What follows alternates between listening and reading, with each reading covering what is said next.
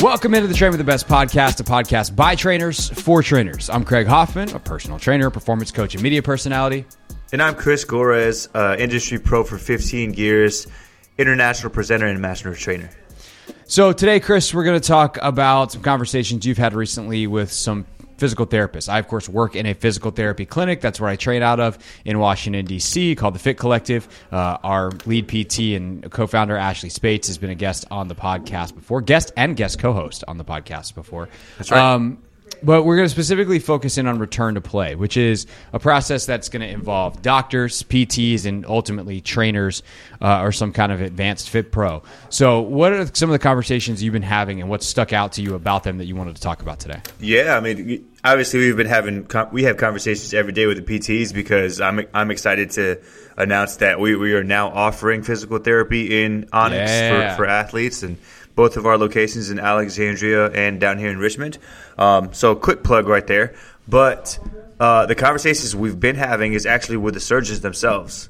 Dr. Owusu, Dr. O down here in Richmond, and then Dr. Annunziata, one of the lead orthopedic surgeons up there in Ortho, Virginia, up north. So it's interesting to hear kind of their perspective on everything because, you know, as a surgeon, they're the first point of contact when somebody has to have a surgery, whether it be ACL, Achilles, labrum, whatever it is, right? And then that, because they wear the coat, right, that they become the expert that everybody goes to.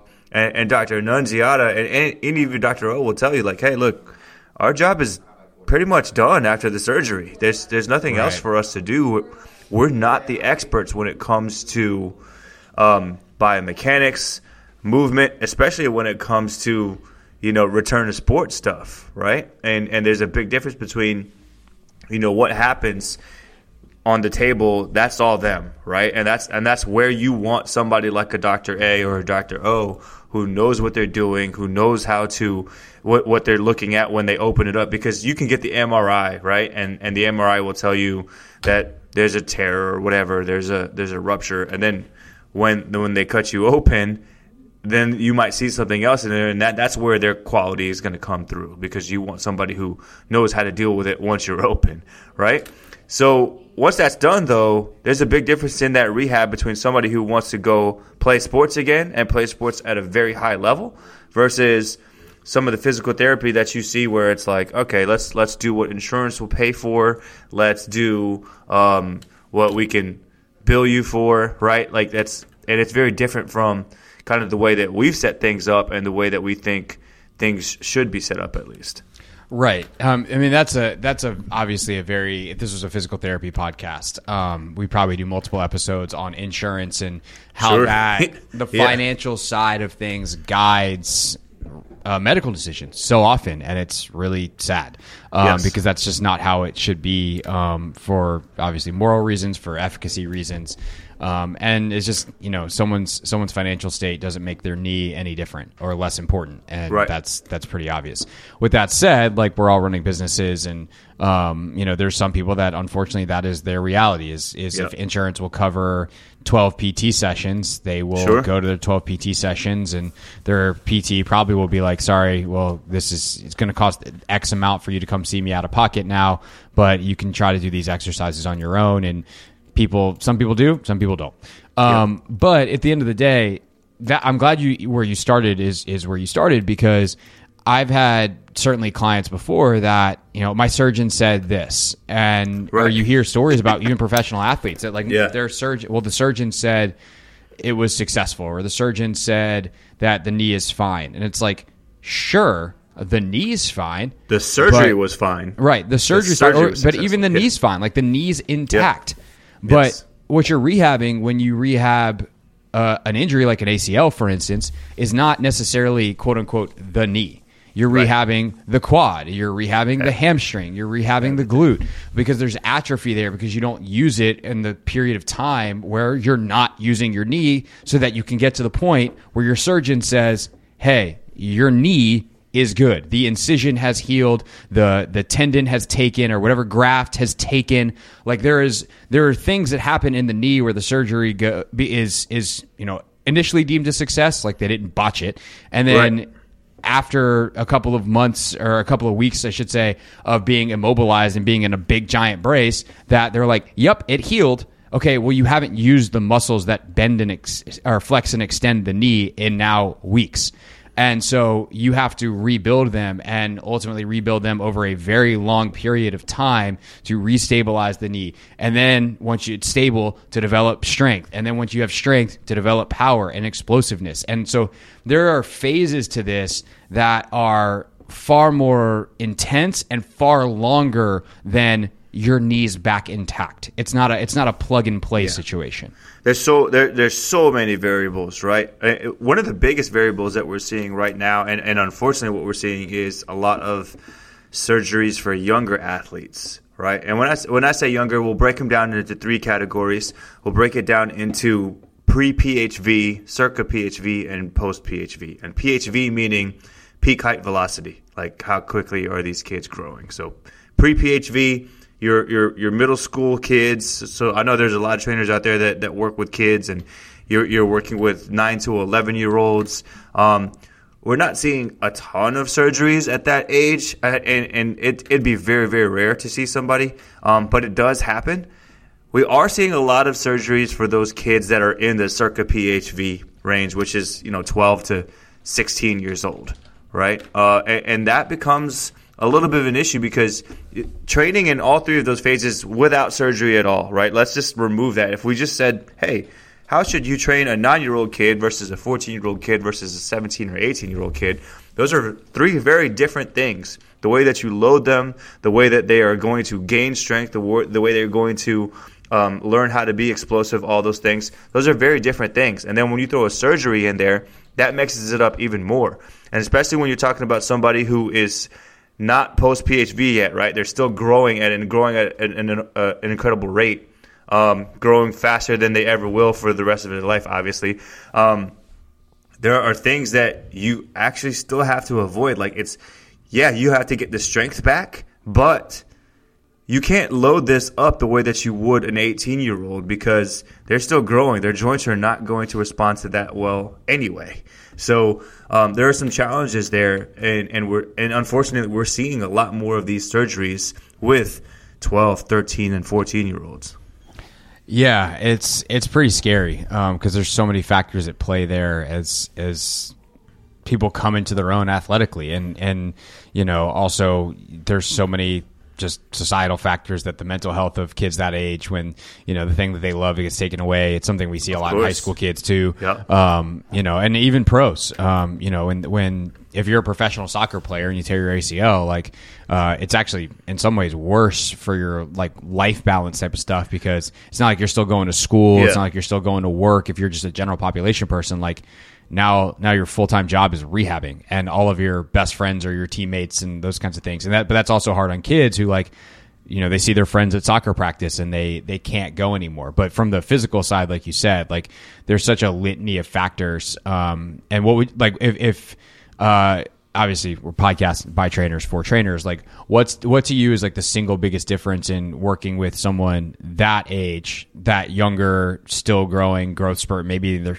in the middle of a growth spurt as they're recovering, versus someone who is fully developed? Yeah, I mean, you're going to gain a lot more through coordination and neuromuscularly than you will through progressive overload at younger ages, right? So we're not going to we can still gain strength, and you can still do some lightly loaded things, but they're going to gain a lot more from the very low level, quick touch plyometrics and teaching them how to get their foot on and off the ground quickly. So even things like low level bounding, not the type of bounding where it's you're exploding out and trying to get maximum effort, just very low level, right? Low level pogos, little hops here and there. Teaching kids how to get their foot on and off the ground quick, because if you load it up too quickly, then what you're teaching the kids how to do is how to recruit power by keeping their foot on the ground longer than they should. And longer meaning fractions of a second, right? There's a huge difference between 200 milliseconds and 400 milliseconds, right? In real time, you can't even blink your eye that fast. But in plyomath. In plyomath, yeah, that's an eternity, right? So we want to teach our kids get to the point where they can get their foot on and off the ground quickly. So you start off with some low-level plyos, and then as they get a little bit older, then you start to build in some more of the actual progressive overload where we're actually targeting hypertrophy. But for young ages, we're not trying to get hypertrophy. That might happen because it's just a byproduct of what we're trying to do. Right, because they haven't done anything. Progressive overload's easy when you're overloading zero. Right. If you went from nothing to doing something, you're probably going to get a little bit bigger, a little bit stronger, but that was not the goal, right? So teaching them how to control ranges of motion, teaching them how to control different planes of movement, those are all the things that we're trying to do. And by the way, this is pretty specific to a surgery itself as well, right? So depending on what you did. Now, this is used to be very rare, but we're seeing a lot more now, which is an Achilles tear for young men. An Achilles tear is typically something that you and I have to worry about because we're 30 to 40 years old. We're still pretty active.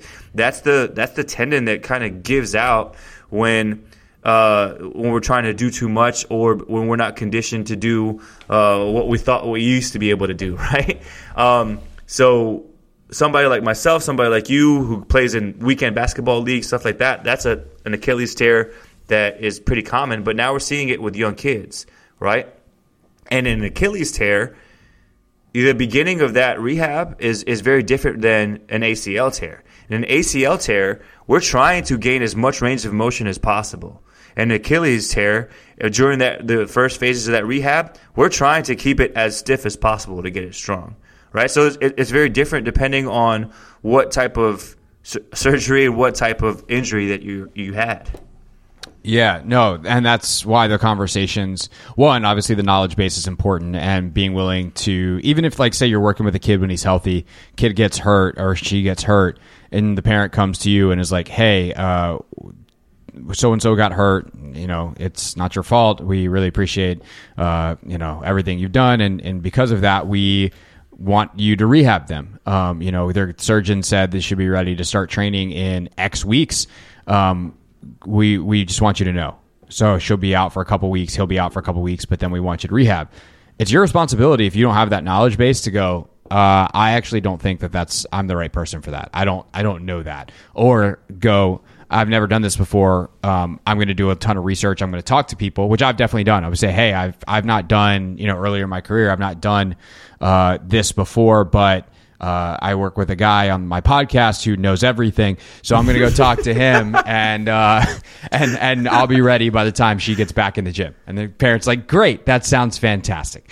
But do you have, be honest and have an honest conversation with, if it's a child, obviously their parent, about your own capabilities to have a good knowledge base. But then 3, that's when you got to start having those conversations and getting a complete picture. If you can talk to the surgeon, talk to the surgeon. If you can talk to a physical therapist, who certainly they're going to be working with, that's probably going to be your most important contact, because the physical therapist really is the one, to me, who has kind of the most depth of knowledge on both sides of that. They really probably understand the surgery. Like good PTs have shadowed surgeons before. And they also have a pretty obviously good working base of what happens in a weight room, because they do lighter versions of all those exercises in physical therapy all the time. It's your job to understand the loading and the velocities and all those kinds of things when it gets to that stage of the rehab. So those conversations become really important. Your knowledge becomes really important, and those things can I don't say make or break the rehab, but really get someone back to where they should be and perhaps even stronger than before, or cause them to have it where it's like, oh, well, I heard it when I was X years old and it's never been quite right since. Right. The Train with the Best podcast is brought to you by Momentous. And Chris, I remember when Momentous was just a company with 3 protein blends, and then that was it. Now, pretty much anything in the supplement game you can get at livemomentous.com. That's right. If you go to livemomentous.com right now, you might not even recognize some of these products. And for me, I'm definitely going to change my monthly subscription. I've been getting the Brain Drive. I've been getting the Elite Sleep. I've been getting the collagen. And it looks like I need to up my game a little bit and take a look at some of these products like the Alpha. Yeah, no doubt. And what's great about Momentous' website, which you can go to right now, livemomentous.com, is that they also have a lot of descriptions and information on best usage, best practices. It's not just like, hey, here's all this stuff. It's like, hey, are you looking for this? Well, then you should get that. So any supplementation needs you may have, they've got you covered. And it's stuff that, like, look, if you want the 4-hour description on what Tangat Ali does, you go to the Huberman Lab podcast. They got you covered. That's not us. But it might be something that you need. So go check it out. And here's what we do have for you. We have a discount. LiveMomentous.com. Use TWTB at checkout for a special discount. TWTB is in Train with the Best at LiveMomentous.com. The Train with the Best podcast is brought to you by JAKU. And we've been partners with JAKU for basically a year now, Chris. Can't believe how much the time has flown by. And it's still just as spectacular as it was when we discovered it. It's plain and simple. Good, reliable timing on your speed drills, on your multi-directional drills. You know, how many of us who are speed coaches just need a good, accurate time out there to verify, one, the results that we're getting, and two, the trends that we're going in, right? So this is a great product for anybody who is a speed trainer or anybody who works with athletes. And now you're even able to track vertical jump, which is such a valuable tool when you're taking a look at somebody's program. So make sure you check out JAKU. And Craig, what's the code that they should be using? You go to JAKU.com/discount/TWTB. You get a 20% discount on all JAKU products, so the muscle blasters and everything as well. But yeah, I mean, I used to always love coming down to Onyx, testing my vertical on the Vertec machine. Now I don't even have to do that. You don't need a big, giant, high ceiling to have a Vertec and be able to extend it up. You just put the JAKU on your wrist, set it up. There you go. It's all cell phone app based. So go to JAKU.com/discount/TWTB. Get 20% off the JAKU Speed and all other JAKU products. The Train with the Best podcast is brought to you by BlazePod. And Chris, what's so great about BlazePod is you can use it in every part of the workout. You can use it to help warm up. You can use it in kind of your main parts of the workout. You can use it as a finisher. What's your go-to recently with BlazePod?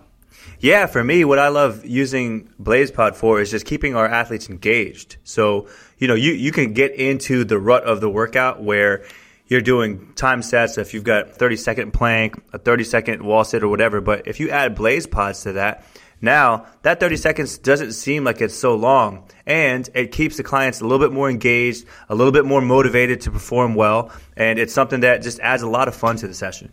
No doubt. We could all use a little attention for our inner child. And who doesn't love stuff that lights up? And oh, by the way, it's an elite training tool, the best of all worlds. And, of course, we got the hookup for you. Use the code TWTB at blazepod.com for 15% off your order. That's TWTB as in Train with the Best for 15% off at blazepod.com.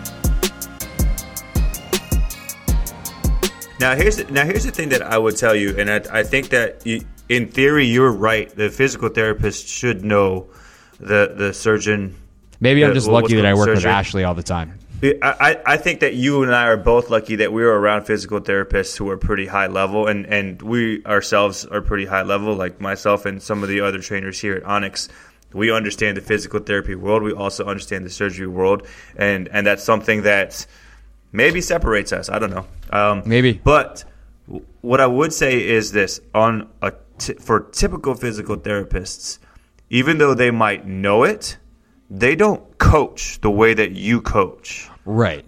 Trainers, out of everybody in this process, from surgeon to physical therapist to personal trainer, sports performance trainer, whatever, trainers are the ones who know how to coach. You're the one who knows how to actually cue something like a plank, right? So even what we're seeing right now is we have physical therapy students or physical therapists who know that, hey, mini bands are great for glute activation. Okay, yes, we understand that glute activation is important, but do you know how to coach it? That's a very different thing. So you might, out of everybody that's involved in the rehab process, you as a trainer might be the best coach out of everybody that's involved, right? So that's why it is on you to understand. And what I would tell you is, speaking to physical therapists and speaking to surgeons, they would love to be able to communicate with the coaches because they know that you're the better coach out of all three of them. they know that you're going to be the one that's going to be working with somebody on a more extensive level, or bringing them all the way back to sport, and they would love to be able to share information with you. A lot of them are yearning for that relationship where, hey, is this client okay? Here is the information that I have. Here's what I feel like they should be doing, and then everybody's on the same page. Everybody wants that, and that's not happening because either we're not trusting them, they're not trusting us, whatever it is. So the more that surgeons, physical therapists, and coaches and trainers can get on the same page, one, those relationships can foster each other, and then two, the clients and the patients win. Right. After everything is the clients and the patients win, and that's why we created what we created here with physical therapy at Onyx. That's why we tried to keep a great relationship with physical therapists in the area as well as all the surgeons in the area, so that we're all on the same page from the day that somebody has their surgery all the way to the day that they return to their sport. Right. And so that actually gets into like what those conversations look like. And I feel like sometimes we're like, well, you should have conversations with your whatever. And then we don't go into what those conversations sound like. Right. So if I'm having that conversation, I'll just use Ashley as my coworker. Right. So if Ashley's got someone that she's going to ultimately pass off to me, I am going to be asking her, okay, what does this person need? Right. Because if you can get that information, that's when the coaching power comes in. Right. That's when exactly what you're talking about takes hold. Ashley tells me, hey, we're at a stage right now where we want a lot of, and I'm lucky because, again, Ashley's brilliant, but like, hey, we don't want a lot of range of motion. Ashley would just tell me like, hey, isometrics, sure. But like, hey, we're not looking for a lot of range of motion here. We haven't opened that up yet. We're looking for strength. We're going to build it, this way in these muscles. Cool. I know how to do that. And she's not going to necessarily tell me which exercises to use. She's not going to be like, well, you should squat for this, you should deadlift for that. Sure. I might run those by her and she would go, yeah, that makes sense. But that's, again, a high level relationship. If you're generic physical therapist, because I've also had those too, where like they go to a PT for something that is outside of our clinic, and then they come to me and I'll get on the phone with the PT, and it's like, okay, what do they need right now? Well, they need glute strength. They need to be able to stabilize the knee. They need to be able to do this, that, the other. And I was like, okay, right. Cool. I know how to do those things. I take my notes. I come up with a plan, and then I will progressively overload those things over time. Again, not necessarily in weight, but in stability and whatever it is that athlete needs. So the conversation is going to be, how do you get their knowledge of what the client needs into your brain so that you can do the coaching part that we are the best at in the process without undoing the work that they've done, and in fact working in conjunction with it and making sure that you're actually doing, following the best care plan for the patient/client. Yeah. And building that relationship with physical therapists is just like building any other relationship. And we talked about it before on this podcast about, the difference between knowledge and intelligence. And, when you're talking to therapists and surgeons, ask questions. Right. Ask good questions. Hey, what are some of the things that have worked for this patient or client? What are some of the things that I should be looking for when I'm doing this exercise? What are some of the things that allow me to have confidence that they're ready to move on? Or what are some of the things that you look for and say, hey, this is why they can't move on, right? So those are some things that that I feel like will go a long way in helping you build. And then again, it's not like a one-time thing. It's something that you continuously work on, so that there's continuous, constant communication between you, the physical therapist, the surgeon. It's a big thing when you're rehabbing somebody. You want to get everybody on the same page. Yeah, definitely. All right, that'll do for today's episode. Unless, Chris, there's anything else you wanted to add at the end here? No, we're good. And I know at some point, we'll probably try to ask one of these surgeons to jump on. And, we've had Ashley on, and we've got Lance and Zach that we added to the team as physical therapists. So, we'll probably be having more of these conversations like this, and we can get into the nitty-gritty of an ACL or a shoulder or a knee or Achilles, we can get into the nitty gritty on that stuff. Yeah, definitely. That sounds like a great plan. I also, I would love to talk maybe next week about Stan Van Gundy's tweet yesterday. I don't know if you saw this. It kind of went viral because Kevin Durant responded agreeing with Stan Van Gundy. He said, okay. Stan's spitting. And Stan didn't realize that meant that he agreed with him. So it went viral for hilarious reasons. But basically, Stan was saying, like, NBA coach Stan, or former NBA coach Stan Van Gundy, current NBA analyst, for those that don't know, he's like, in the 90s, we practiced way harder, we practiced way more. We had we had a strength coach and one medical person. Yep. Now they have these huge medical staffs. They favor rest over practice, and injuries and games missed are way up. So what's happening? I would love to dive into that with you maybe next week. So we'll do that soon. Also, I got a friend of mine who is a competitive triathlete that we're going to have on the podcast soon. She's also a coach. So we got a bunch of cool stuff planned over the next couple of weeks here on the pod. For more from Chris, make sure you're following on Instagram at Trainer Gores. And we will see you guys next week here on the Train with the Best podcast.